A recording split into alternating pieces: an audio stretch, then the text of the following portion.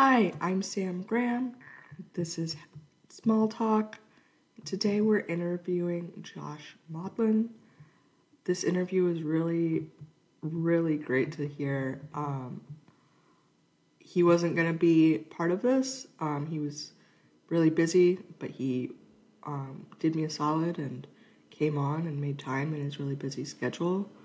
We only got to do it for an hour. I think this would have been a great conversation to have more time and to really expand on some of the topics he brought up. I think he brought up a lot of good life experience.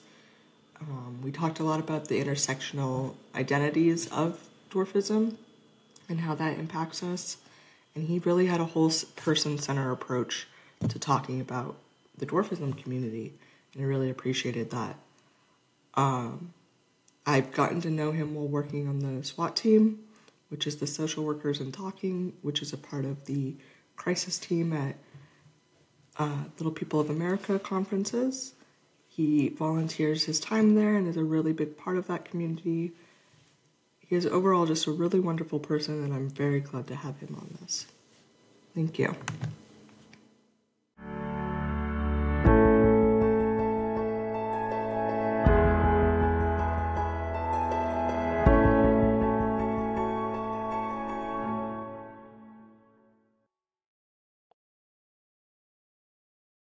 Let's try that. Can you hear me? Okay, great. I'm your busy day. Oh my gosh, it's such an honor to get you No here. So problem. thank you for being here. We're just gonna start chatting. It's recording right now, but I'm gonna cut all of this out. Do you want to share a little Okay. bit about what your role is currently and what in the mental health field? Not with an LPA, just Not with an your role LPA. is. So I'm a social worker. I got my master's degree in social work, specializing in healthcare and I would say emergency, critical, end of life, acute care as opposed to sort of long-term healthcare.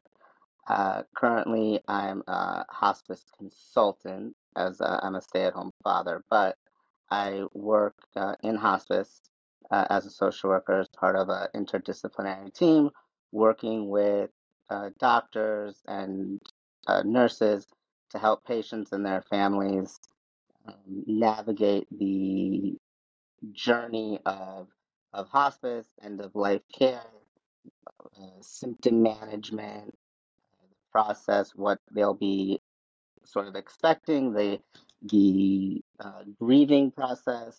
Um, and a lot of what I do is translate sort of what doctors and nurses are explaining to families into sort of everyday terms, and also work, and then simultaneously working with those families and the patients, depending on the stage of where the patient is at, on preparing for losing their loved one.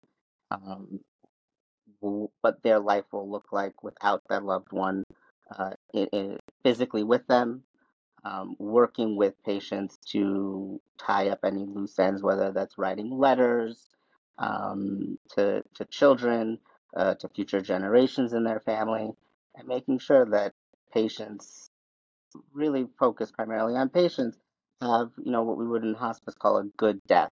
And a good death is dying without regrets, uh, dying without pain, uh, in a comfortable manner, so that there's no suffering for both the patient and the That's families. cool. So it sounds like you work like with the older population a lot more than like younger. You would think so. I don't work the way our healthcare system is set up. Hospice is more or less either for pediatrics, so 18 and under, or adults.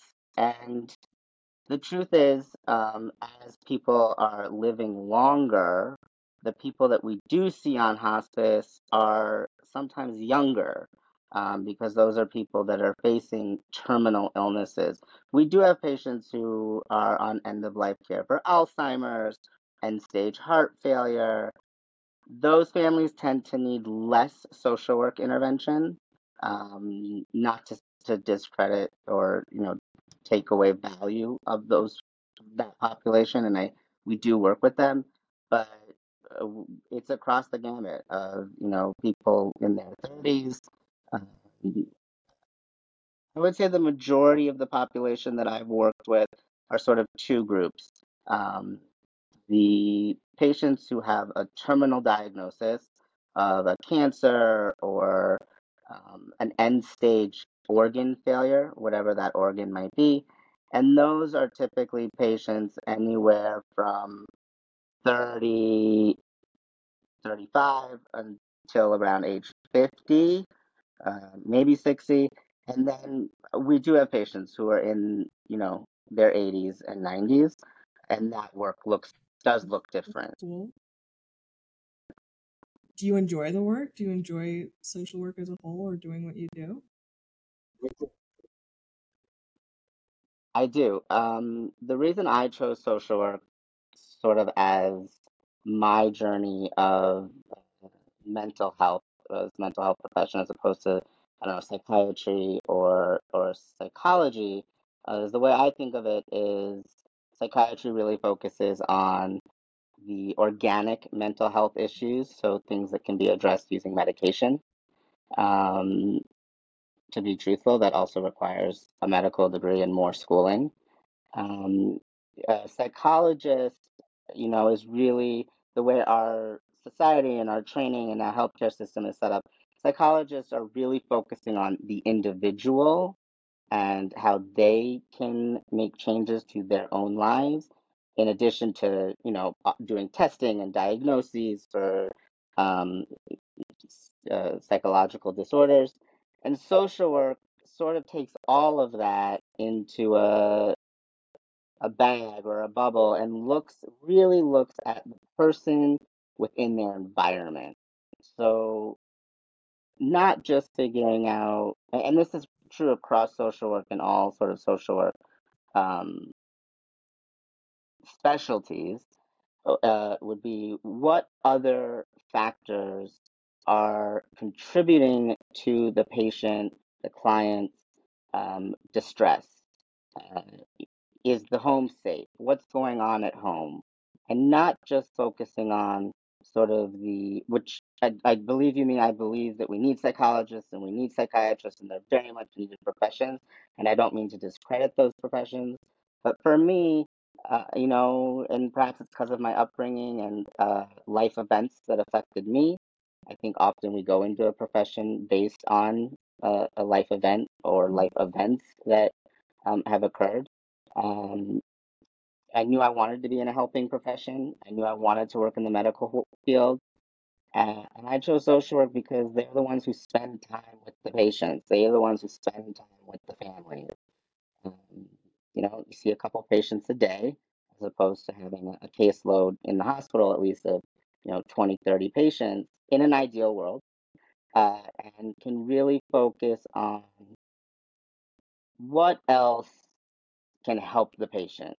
What other changes can other people within the environment need to be made to ease whatever the tension, the crisis, whatever the situation is, to allow the patient or client to achieve homeostasis and really reach, an equilibrium of feeling balanced and healthy.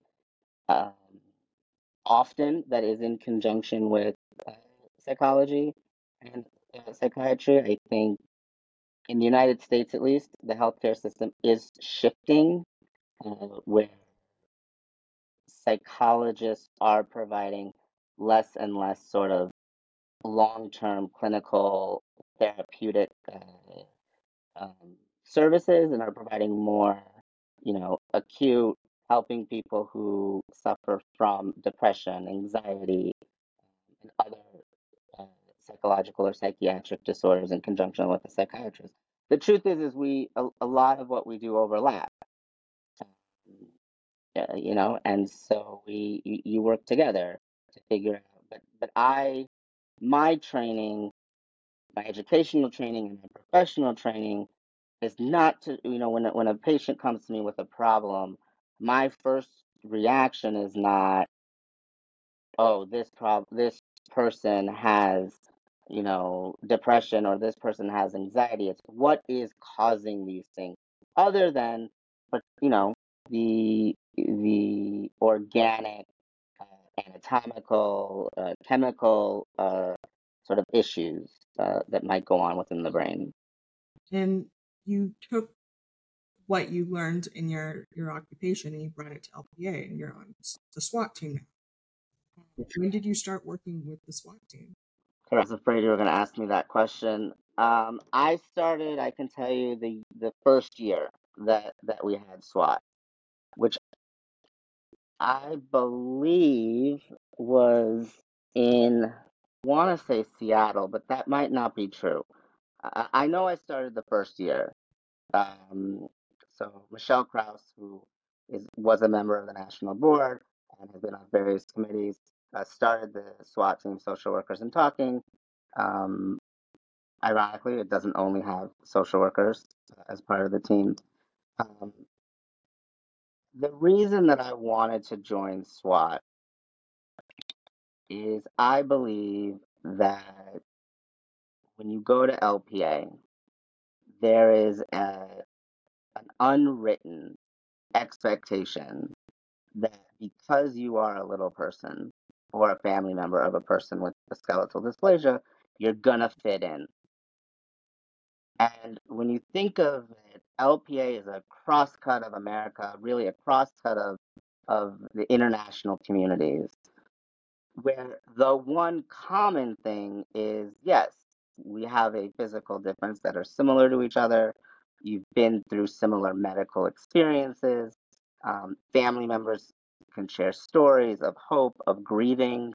Um, but this sort of unwritten expectation that you must fit in puts a lot of pressure on the individual, and puts a lot of pressure in different ways depending on sort of the developmental and age of the person attending, and helping individuals who are struggling at conference, because when you get to a conference or a regional or an event and you have this sort of, I'm going to fit in, and then you might not because you don't find a group that you have anything else in common with.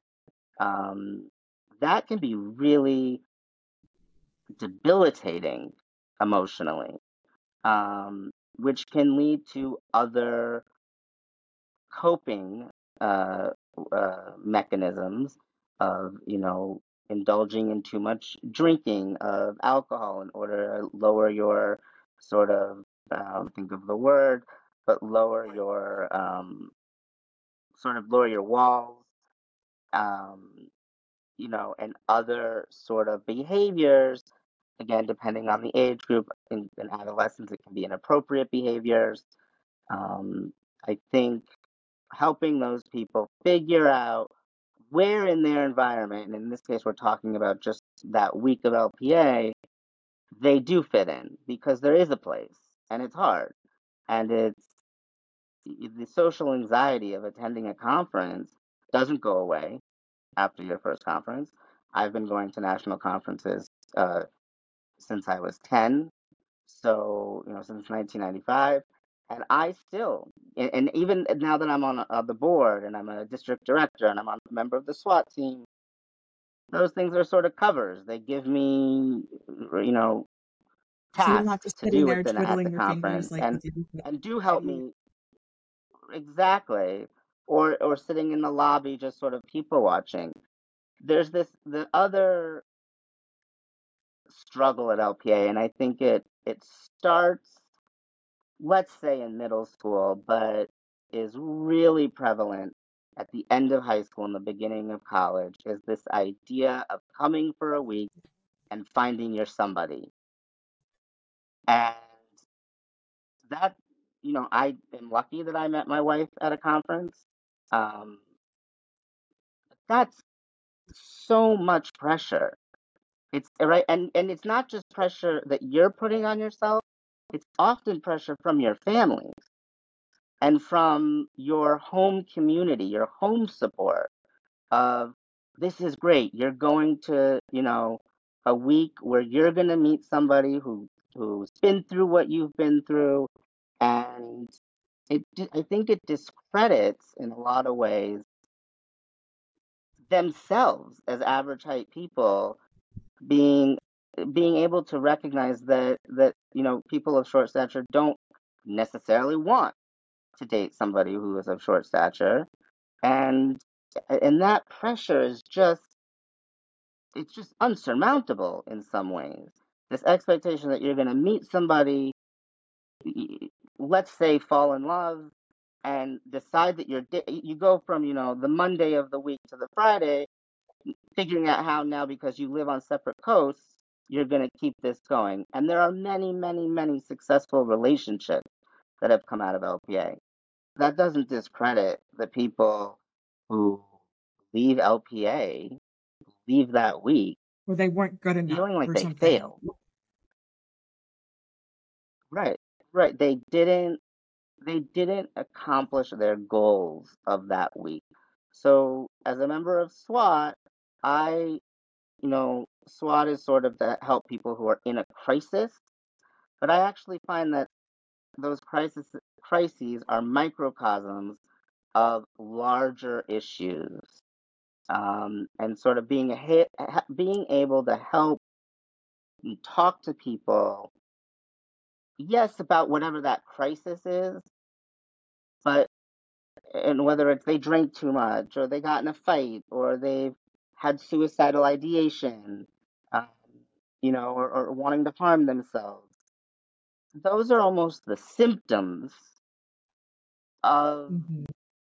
that pressure that's that's on you. And if you think about it, I don't know, Mm-hmm. for people who are going to be listening to this, in the average height world outside of LPA, think of middle school and high school is hard for anybody. And you put that on steroids. And that is what I believe people experience at LPA. And I have felt that for far too Yeah. long, it's been overlooked. And I'm, very happy to be a member of the SWAT team, with you and with other people who are in helping professions that just want to help people feel comfortable about who they are, because then they're going to enjoy Yeah, conference more. definitely. And I completely agree that they're symptoms of like wider issues. Like, I know you had a situation with that involved alcohol while you were at the last conference, and I've talked to a lot of people on the people that I've interviewed for this, and alcohol has come up a lot in our conversations of how much substances are used at conferences, and like what that's like for people who either want to be sober or are just not into alcohol or have already social anxiety and now they like fuel it with alcohol. And I think, yeah, it's really interesting that you point that out, that there's symptoms of greater issues in LPA. It's also a symptom of society from, a logistical standpoint. As a district director, when an organization signs a contract with a hotel, Mm-hmm. there are food and beverage minimums. The easiest way to uh, significantly contribute to that food and beverage minimum is the sale of alcohol because it's more expensive. So, if you can guarantee a hotel, I don't know, on a smaller scale, $1,000 a night in alcohol purchases, they will negotiate with you. So there are two issues. There's the societal issue of the use of alcohol as almost as an antidepressant, anti-anxiety use. Um, I don't know that I've done enough research. I don't think that alcoholism as a disorder is more prevalent in LPA than in the greater society. I mean, I don't know that like our genetic makeup leads to that. I would find that really hard to believe. I think it goes back to this alcohol lowers your inhibitions and lowers your scaredness of being able to put yourself out there just to make friends. Forget the like romance or, you know, that sort of area. Yeah, yeah. You're editing this, right? Because, okay.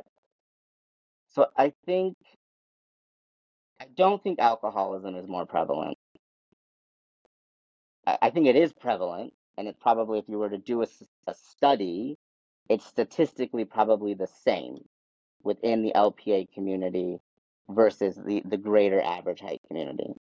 A lot of people, it's not just the social and emotional barriers, but a lot of people turn to alcohol for pain relief, for physical pain relief.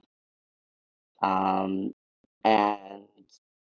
unfortunately, we have gone through this opiate Yeah.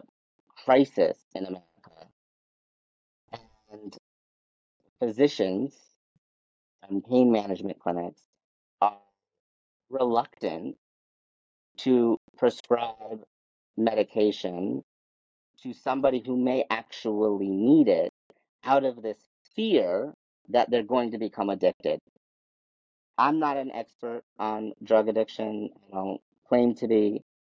I think that has caused a backlash of a problem. So people are now turning to other, let's use the word substances, whether it's Marijuana. Yeah. alcohol, drugs. I do think, and you can choose whether or not to put this in, but that the legalization of medical marijuana has proven to be less detrimental. People don't die from overdose of marijuana. You just ride it out. You can die from overdose of opiates and alcohol.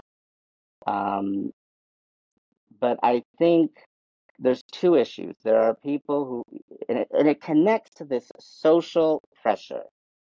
I don't want to look disabled, and I'm not speaking about me personally. I'm speaking of, the attendee who's gone through horrific back surgeries, leg surgeries, um, joint replacements, and have real physical pain. It's not, in their head. It's not made up. It is real physical pain. And you add on that then weight is an issue in people with a short stature, right? So if you have pain, you're unable to exercise. That causes one to gain more weight. The more weight you gain, the less you're able to exercise, which causes more pain. And it becomes this cyclical pattern. And because you want to fit in at LPA, you don't want to be in pain. You don't want to be using a scooter if you don't have to, right? You want to just be, let's use the word which I hate using, and when I give talks at schools, I say this is a word we shouldn't use. But you want to be normal. And so drinking alcohol, and I'm not going to use marijuana as an example because I think that's of a sort of a class of its own, but other illegal substances addresses pain and lowers your inhibition. So you can, quote, temporarily look normal. And I'll give an example that it is it's it's more benign. It's not as sort of traumatic as over drinking. I'm of the Jewish faith, and I wear a yarmulke on my head, daily. The only time I don't, in my outside of LPA life, wear a yarmulke is when I'm meeting patients for the first time, because I don't see my role as a spiritual chaplain, You wanted to and I don't want. I feel like I distinguish. I'm walking in already looking different as a person with a disability. I want to, give them trust that I'm just as capable as the 5 foot tall social worker. I don't want another reason for a family or a member to be uncomfortable or to think I'm not willing to talk about Jesus, or which I am, but my training is not in spiritual care. I will wear a yarmulke sort of once I've established a relationship with the family and developed trust. When I would attend LPA as clockwork, when I would pull up to the hotel, my yarmulke came off and I wouldn't wear it for the week. And the reason, and I'm very conscious of the reason, it was a very, very conscious choice, was 51 weeks out of the year, I stand out for two reasons. I'm Jewish, which is, that's a minority, and I'm a little person. I want this week to stand out for no reason. I want to blend in. And the truth is that that actually caused me more hardship Yeah. because I wasn't being myself. Um, you know, I was wearing a shirt when the way I met my wife. I'll tell this story quickly. Is she's actually was raised in Israel, and I had just come back from a year in Israel, and I was wearing a shirt that said Hebrew University Jerusalem, and I was with a friend when we got to the hotel, and I realized I was wearing this shirt. Took my yarmulke off. I went. I said, "We need to go to the hotel. We need to go up to the room so that I can change." And he said, "Why?" And I said, "I just don't want to be asked questions about the safety of Israel. What was it like? I mean, questions that you're asked in everyday life. What is it? Uh, what was it like? Was it safe? I've heard horrible things. So on and so forth. And I just need to change the shirt." Later that night, a woman, now my wife, yells across the dance floor. There's a dance at LPA, and calls my name. A woman who I've never met, never laid eyes on before, and comes up to me and says, "Can I talk to you for a minute?" And I was like, "Sure." Very uncomfortably. I was nervous, like, I'm not sure where this is going. Why does she want to talk to me? What have I done wrong? Um, and she says, "Why were you wearing a shirt earlier that says Hebrew University of Jerusalem?" And I went immediately on the defense and said, "I studied on it. I was there for a gap year program after high school. I studied. I was at a university. I wasn't in any of the bad areas. It was fully safe. You only hear the bad news here." And I gave like a 5-minute speech. And she said, "Well, I'm a rabbi." And my response, which I know is a juvenile response, and was, "Are you Jewish?" Which, right, you can't be a rabbi without being Jewish. I was so caught off guard because I had never identified as Jewish at LPA that, and I knew of Jews, but I never identified that. I, I, I was so caught off guard. And needless to say, we've been married for 15 years. And with two amazing kids. And, and she actually, I credit a lot, wrote me a letter that she handed me. We didn't start dating. She wrote me a letter at the end of it. And I think this story speaks to why I feel that SWAT helps individuals. If you find your true self, you will find your community at LPA. Not if you find what you think you're supposed to be. And she wrote me a letter about how she struggled. And she said, "Don't read this until you get home." It's a very long letter. And one of the sentences was, "I have struggled my whole life with my being proud of my Jewish identity and being proud of my being an LP identity. Never should the two meet until I met you. That those worlds Yeah. could finally actually join, be in harmony." And, you know, I was a guy and didn't quite get what she was trying to say. And it took a while for me to catch on. And now that we've been married for 15 years, I'm proud to admit that. But I think, and I have now started wearing a yarmulke, more or less, at LPA. I have noticed that my 10-year-old son takes his off, and will tell me it's for the same reasons. And I'm letting him do it right now to sort of find himself. Um, but we have conversations about it. He also has a lot of friends at LPA, so I'm not right now sort of worried.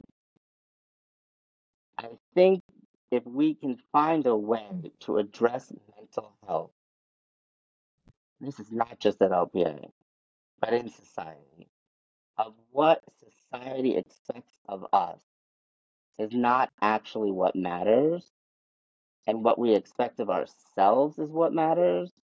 One will move forward in life happier because you're never going to meet those expectations. And that is what's on steroids at LPA. I don't have the answer, unfortunately.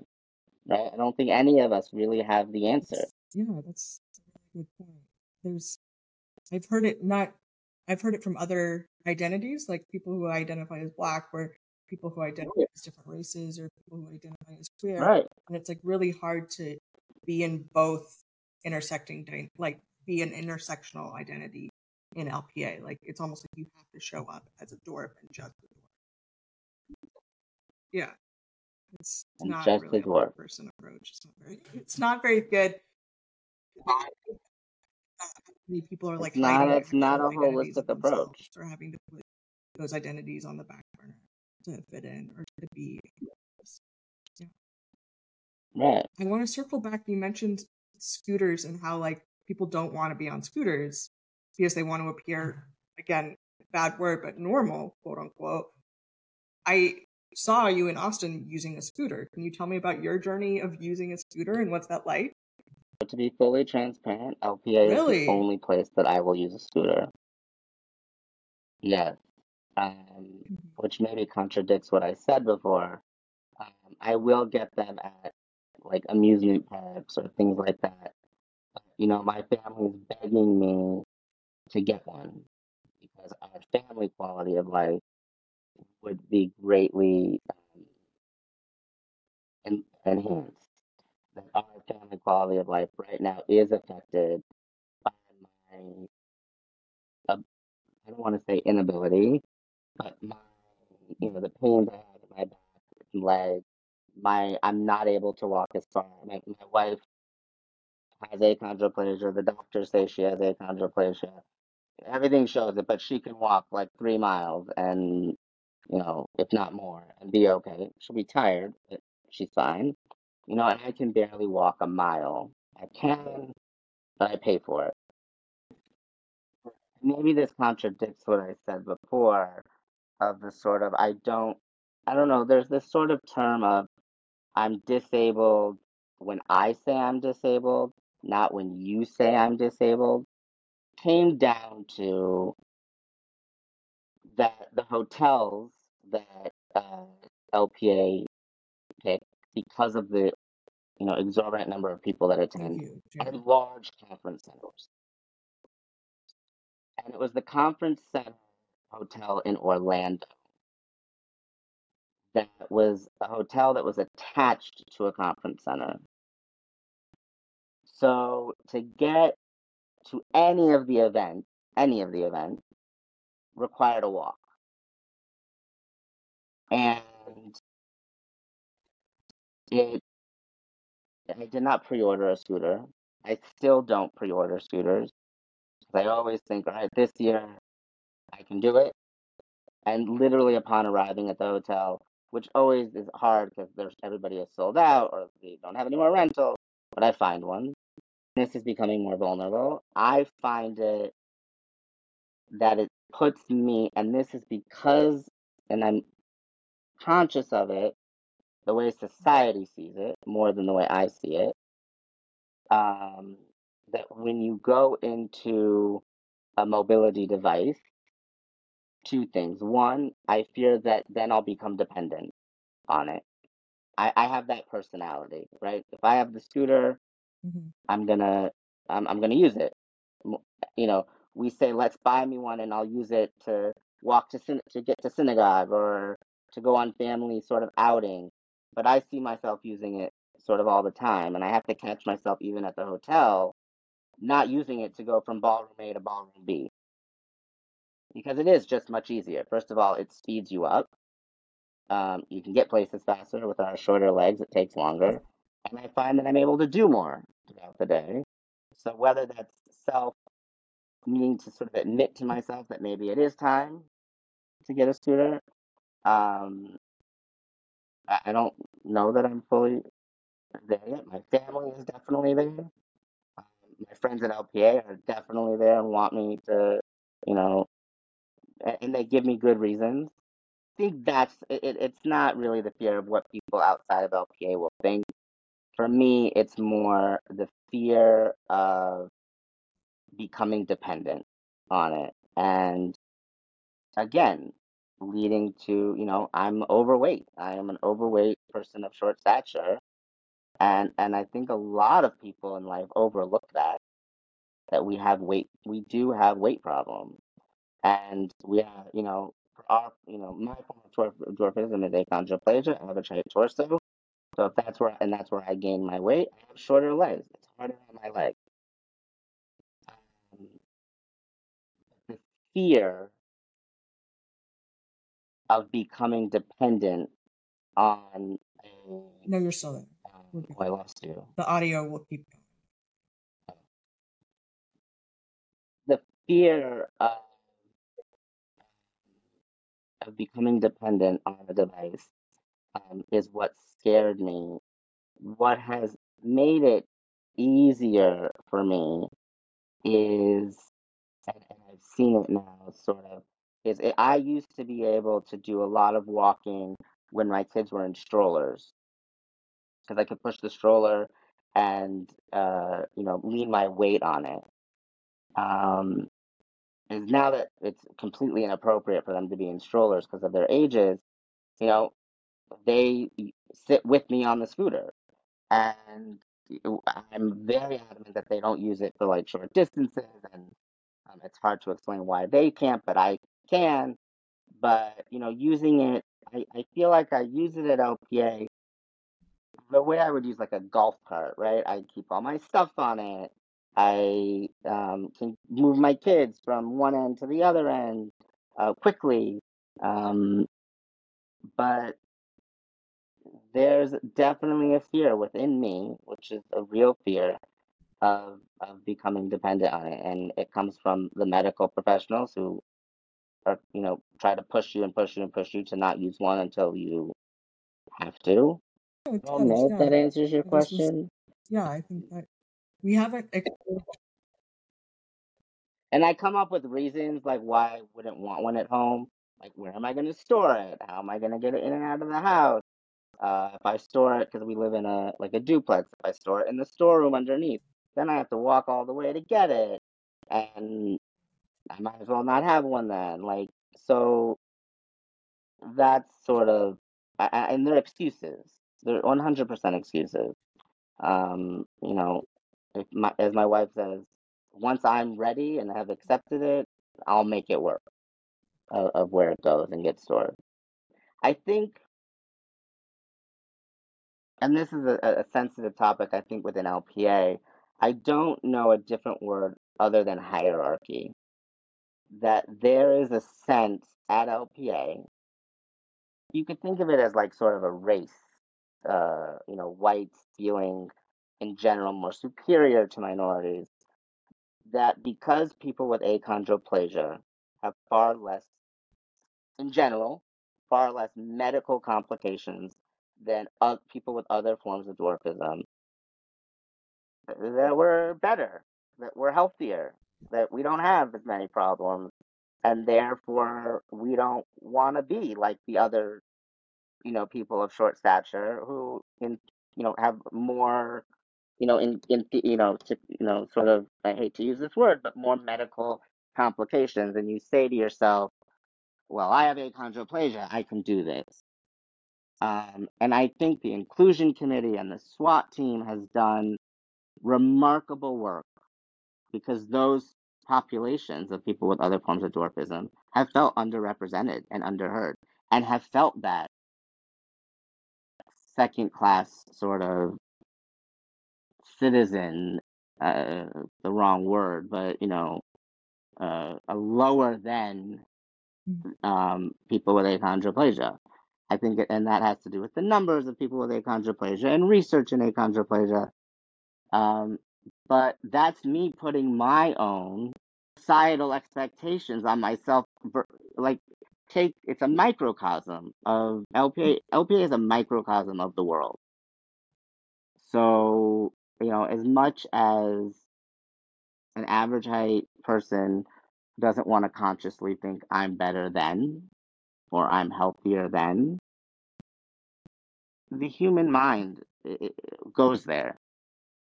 And I think it's the same thing on a, no pun intended, smaller scale at LPA. And that's something that I struggle with myself and am working on. Um, and with that, the inclusion of people who identify as part of the LGBTQ plus community, and people of other minorities. Thank you for discussing that and being so transparent about your experience there. A lot of this is the first time that I've said a lot of this out loud. I mean, outside of talking with family members, or very, very close friends. But being on the board, being on the council of district directors, and being a district director and now planning events has really put all of this into the spotlight for me. It's been my wake-up call that, as accepting of differences and inclusive that I believe I have always been, might not actually have always been as accepting and inclusive as is the ideal. And recognizing that I'm a white male, and societally that means unfortunately, there are opportunities for me that are not available for other people. I don't fear being arrested because of my race. Right? I don't walk through life that way, but being in a leadership role has definitely been a wake-up call. And I think by instituting programs at LPA, at regionals, at national, that can open the eyes and open that wake-up call to the general membership that then can spread it to their own home communities, Yeah. is what we need. And self-recognizing. Yeah, I completely agree with all of that. And as you know, there's like this new amendment coming out or has been out about accessibility and like what that looks like. And I think for a lot of us ACONs, we think we have an idea of what accessibility looks like because we're thinking about it from our lens, but then we're not actually thinking about it from people who do use scooters or wheelchairs or whatever. And we're like, oh yeah, this is accessible, but the bathroom may not have a wheelchair stall. Or like, oh yeah, this is accessible, it doesn't have stairs. It's like, well, it's still like has an uneven entrance or something. And like, we're starting to think about all of these situations that we have been really privileged to be a part of, and these spaces we've been allowed to show up in, but we haven't thought about it. We haven't now thought that about we're actually like required to think about it, we're thinking about it, and we're like, oh fuck, like that's not accessible. This event wasn't accessible. We've been doing all these like exclusionary measures that have ultimately harmed the other identities or the other aspects of the dwarfism community. No, that's an amendment that I struggled with when it was proposed. I struggled with it completely from a logistical standpoint of what does that now mean for people who have been hosting. It's a nonprofit, small organization that completely relies on volunteers and donated spaces. And you have people who have been hosting holiday parties for 25, 30 years, and their house is not fully accessible. That is a logistical problem that we can figure out. And so my struggle with the amendment had nothing to do, and I'm happy that it passed, because I do believe in more inclusion. I I think I struggle, and you can decide if you're going to keep this or not, depending on how it makes me look. Of Yeah. where is the line, right? Are we now again? You're talking about an organization that does not have, in the grand scheme of organizations, has no. I mean, they have money, but they don't have unlimited resources. So who's paying for these accommodations? Who's and now are we gonna have sign language interpreters? Forget the physical accessibility issue for a second, right? Are we now going to require sign language interpreters at all events? Are we going to require that all programming be printed in Braille? Right? We haven't even thought about people who, or like, as my son's neurosurgeon says, my son is going through some medical issues that he said, everybody, the doctors who specialize in people with dwarfism and our neurosurgeons say it's just not common in children with achondroplasia. He's entitled to have other health issues. I'm here. I had to ignore a call. He's entitled, I don't really like when they use that word, but he's entitled to have other medical things. He's human. That aren't because he's a person of short stature. Yeah. This amendment, and perhaps this is why I struggled with it, only address people with physical disabilities, right? It was about accessibility, and when we use that word in this amendment, we're talking about physical accessibility. Getting the resources and getting people on board to provide accessibility to people who may have dwarfism but have other, comorbidities, you would call it, of regular old world health issues that cause a second disability. And I think the struggle for LPA on a national, on a regional, or district, and local level is, when have we done enough? Will there ever be a time that we've reached enough? Or are we always striving to do more? And at what cost? Who's paying for all of this? It's a very complicated question. And I'm very happy that the amendment passed. I don't think it does enough. Yeah. Great baseline, way more room to improve. I completely agree with that. I was talking to another one of the people I had on the show, and we were discussing the phrase that we grew up hearing, which is, we're just small, that's all, and how much actual harm that does to people who either have neurodiversity or like have other stuff going on or have racial prejudice. Like, there's so much more than like just whitewashing it and being like, we're just small, that's fine. Right. And it's like, no, actually, like, we're humans that all have, some of us have GI disorders, or some of us have so much spectrum of disorder that has nothing related. I have dwarfism on my list. I have ADD. I suffer from anxiety and depression. And like, achondroplasia is just one of those.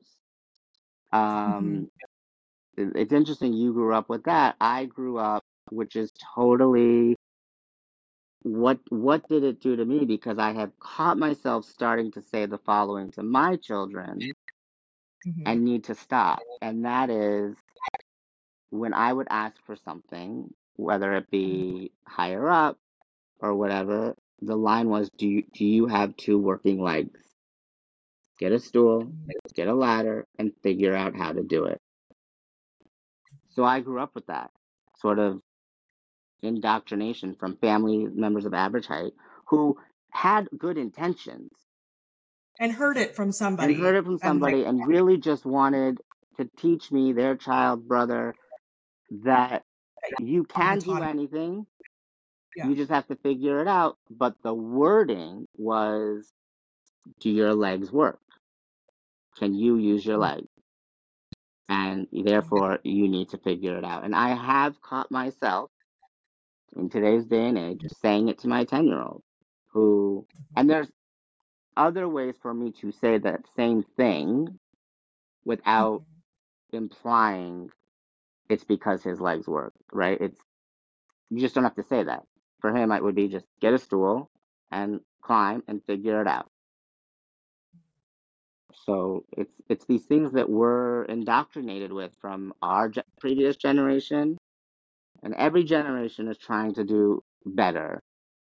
I learned a saying that when you become a parent, and I think it's true when you just become an adult, you can either uh, reuse what you've learned, recycle, which would be sort of alter it, what you learned from your parents or your family of origin, or get rid of. And it's okay sometimes to not do everything you were raised with,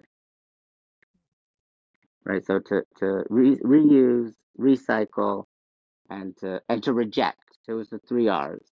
So to reuse, recycle, and reject what you've been taught, and that it's okay to reject.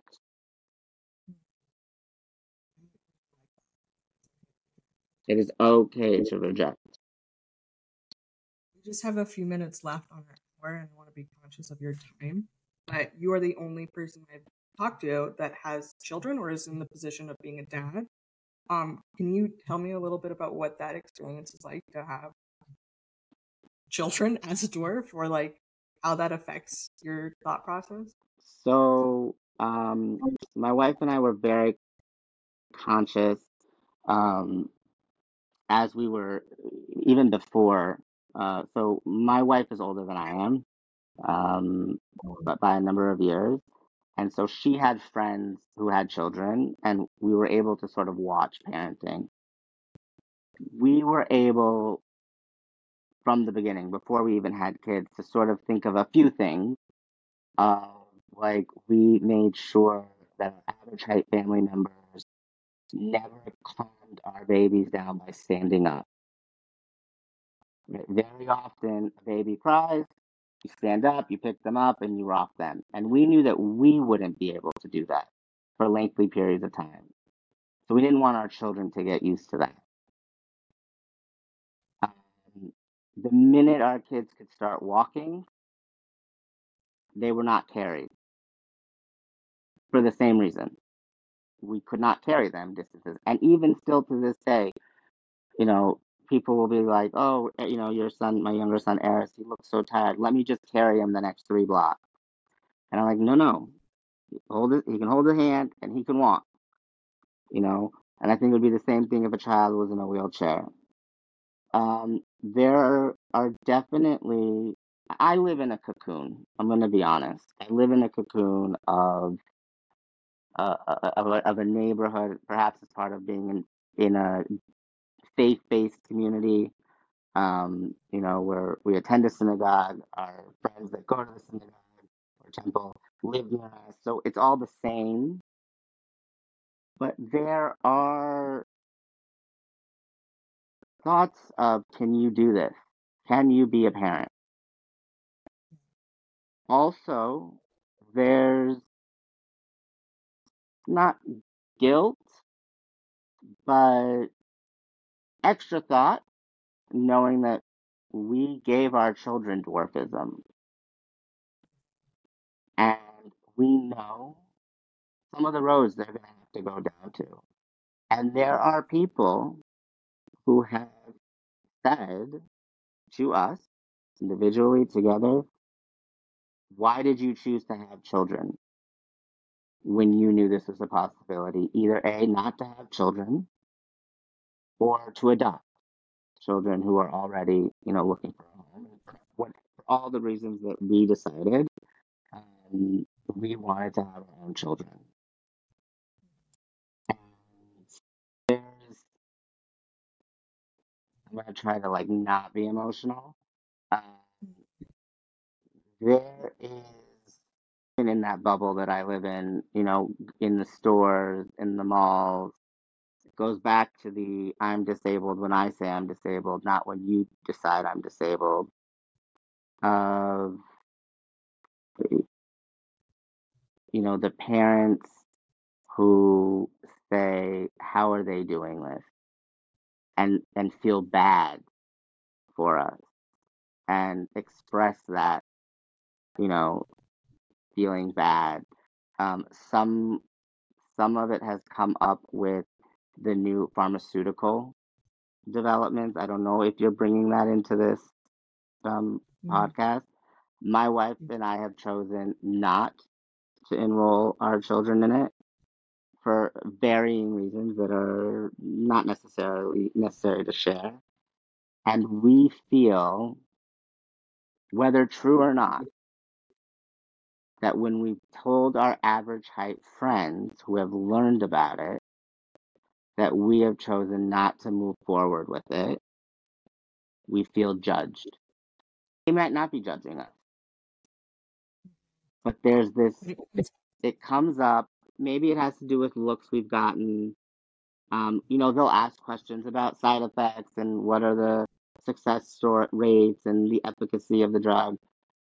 But every time we've had a conversation and then we're reflecting in the evening or whatever, we'll say to each other, they totally probably think that if they had a kid with dwarfism, they would use the drug and are therefore judging us for not using the drug. And we are of the mindset that it's each parent's decision. We're not against it, we're not for it. We chose for our family not to do it. We would not be, angry or opposed if our children decided to do it for their children. Which is the best. It's with an older child who's 10, we've been able to discuss it with him. We've been open. Had he said, I want to learn more about it, we would have taken him to doctors, but he said, I'm not interested. I don't want it, which is okay. And that's another area we have to work on in LPA is being inclusive of the people who are choosing to try these trials with their children because they're doing it out of a place of love. They want what's best for their kids. I don't think, I can't imagine that parents are seeing their own children and saying, I want to, quote, fix them. They're saying, I want to give them a little extra height. Could it help with something? This is what my research, how I'm interpreting the research, thinks it might be helpful. I really believe that those decisions do come from a place of love, at least in the United States. It's possible in other countries and cultures where, having a disability is really like not acceptable, that it's looked at differently. But I think if we're talking about mental health within LPA and mental health as a whole, it's helping individuals reach in and identify who their true self is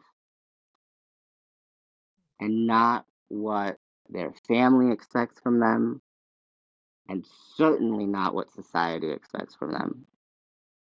And once you find your true self, which I'm still searching for my true self, it is a journey. It doesn't end. That you will eventually be able to find what you need out of the varying, your synagogue or church, LPA, other support, or whatever it is. So that's sort of that's my feeling. I'm happy to answer more questions if you have. I'm going to need to wrap up here because of my day. So I'm going to stop recording.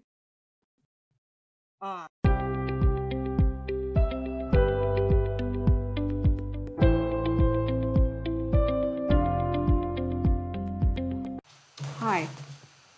thank you for joining us on our discussion today. In this episode, we tackled some sensitive subjects, ranging from sexual assault, depression, and substance abuse. We know these can stir up strong feelings and emotions, so please remember to prioritize your own self-care during these conversations. And if you or someone you know is struggling with any of these issues, it might be helpful to reach out to a mental health professional or a support network. We genuinely appreciate the trust you've placed in us by sharing your time and emotions. Thank you for having this conversation with us.